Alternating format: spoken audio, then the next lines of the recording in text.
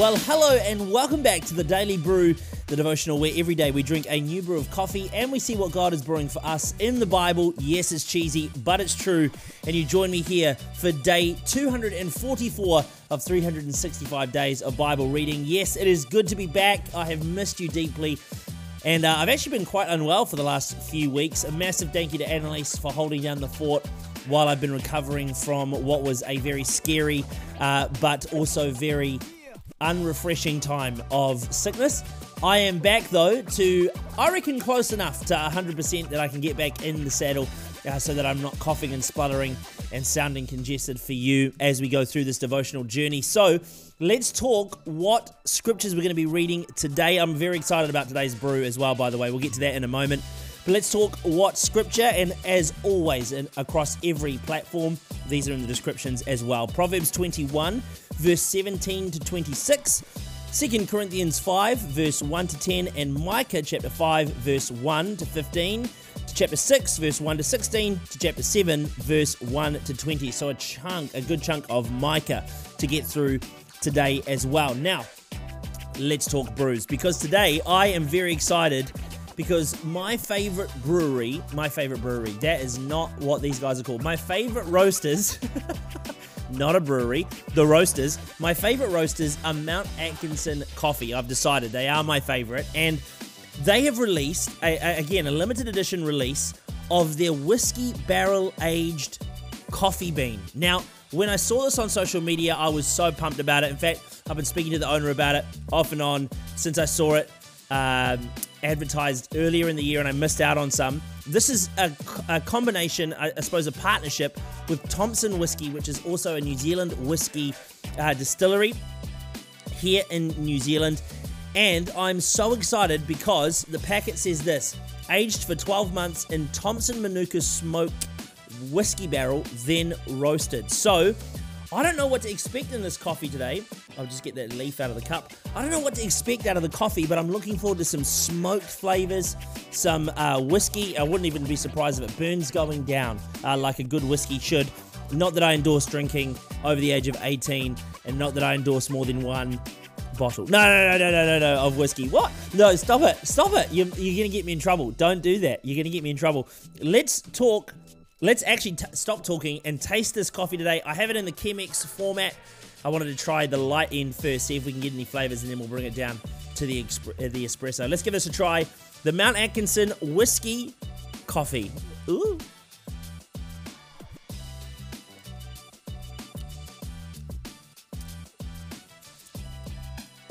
Wow. What a journey in there. It's very, there's a very caramel flavor in there, which is the initial taste that you get. This is also, I think, one of the first coffees that I've had, maybe along with the tea one, that doesn't actually contain any chocolate. And I'm appreciating the fact that there might be chocolate in here, but it doesn't say that there is. What does it taste like? It tastes like a lightly smoked coffee with a lovely caramel flavor. This has got to be my favorite coffee we've tried this year, especially in the Chemex format. I'm going to give this a fat 10 out of 10. Yeah, people. Yeah, it's good. You should desperately try and get your hands on some of these whenever it comes out from Mount Atkinson. It is so, so good. That is it, though, for today's brew. Let's get into the Bible, the reason that we are here. Have you ever heard of... Whoa, stumble. Good start. Have you ever heard of something called a hedonistic life? It's a lifestyle that puts the pursuit of pleasure as the ultimate goal. If you live a life this way and you live according to this lifestyle, you would be someone who's addicted to doing whatever gives you pleasure all the time. Life probably won't end up great for you if you submit to this lifestyle, I suppose is the right way to say it. But this type of person, though, their life might be filled with temporary pleasure, but the eternal glory is what they'll miss out on. And Proverbs makes it pretty clear today that for whoever loves pleasure, poverty is what will follow. So eternally, maybe, not so much. Temporary, sure, but eternally, that pleasure will fade. I want to be clear, though. I want to be really clear. There's nothing wrong with having nice things. And I say that because my wife will be listening to today, and we have this debate quite often, whether or not there's anything wrong with having nice things, but I don't think that there is anything wrong with having nice things. I also don't think there's anything wrong with having a good savings account or having nice materialistic things as well. The problem comes, though, when we love these things more than anything else and pursue them at all costs. If the goal of our life is materialistic things, then we'll miss the whole point of our lives. Proverbs tells us that the pursuit of our lives should be righteousness and love, because that's where we will find life. I love it. If you didn't get this hit of fat irony in the scripture, let me just make it really clear for you today, if you missed this, that for those who pursue righteousness and love, they will find life, prosperity, and honor. I'm going to say that again. That for those who pursue righteousness and love, they will find life, what? Prosperity and honor. See, prosperity comes not when we pursue it, but when we first seek the kingdom of God, then all else will be given to us. And that's something Jesus said as well.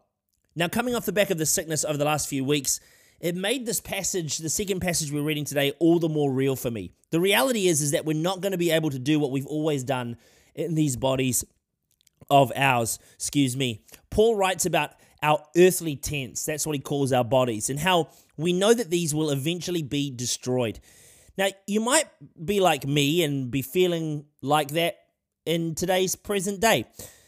And maybe it's a ever-present reality for you moving forward. But I want to encourage you that while we're in this tent, this part actually isn't that encouraging. I stopped because I was like, this is actually not that encouraging.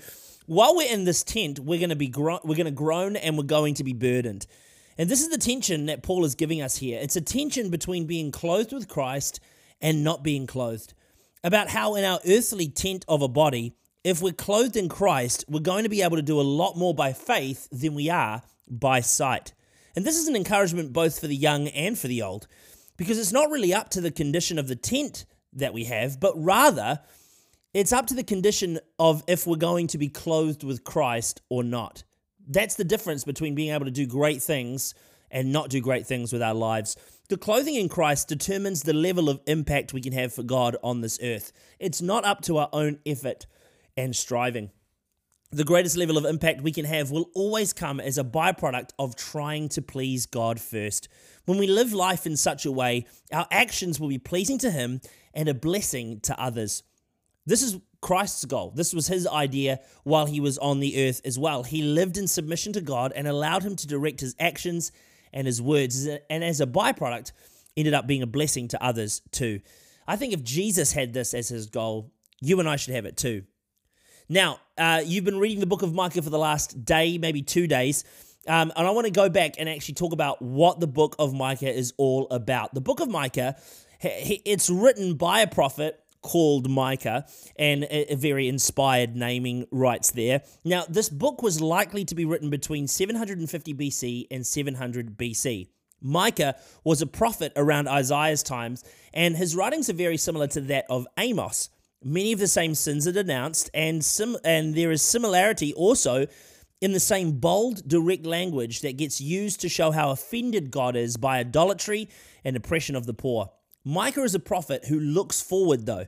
In our chapters today, we see him looking forward to the reign of Jesus coming from Bethlehem and how he will also be known as a peacemaker. But he also looks back. He looks at all God has already done for his people. He remembers the God of his people's redemption. This is who Jesus is, right? He's a peacemaker, but he's also our Redeemer. In Jesus, our past is forgiven and we're able to move forward in peace. In these chapters, we're challenged by Micah around how we will live considering these facts about who Jesus is and what the implications are for our lives with this being the reality. He emphasizes 3 character traits that all Christians must employ: justice, mercy, and humility. These 3 things, they go together. Our faith is evidenced by how we live. What we do while we're here on this earth in our flesh tent, which I will admit sounds absolutely revolting and wish I never said it, really matters. Why? Because in reality, it's ultimately what we do here on the earth that is an evidence of the faith that we have in the God who is both here and there. 3, 2, Verse 1. of the day. Verse of the day today is Micah chapter 6, verse 8, and it says, "And what does the Lord require of you? To act justly, and to love mercy, and to walk humbly with your God." This is the evidence that every Christian must display in their life if they're walking with God. What is it? Justice, mercy, and humility. And that is it for the Daily Brew today. Done and dusted, day 244 of 365 days of Bible reading. You have completed it. Congratulations. It is so nice to be back with you. I'm excited to continue on this Bible reading journey. Hey, a massive thank you to everybody who's already subscribed to the platform here on YouTube. Thank you so much to everybody who's taken a moment and done that already, and click the bell so you never miss a devotional upload. And to you on Spotify and Apple Podcasts, thank you so much for following along and checking that out as well. If you've already followed and rated the podcast, thank you.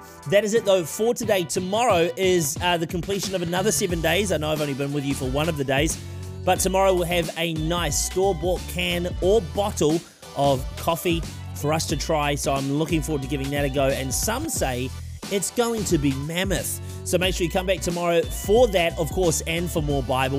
If it is the start of your day, though, have a great rest of your day. Unless it's sleep time, good night, sleep tight, and we'll see you back here tomorrow for another day of the Daily Brew.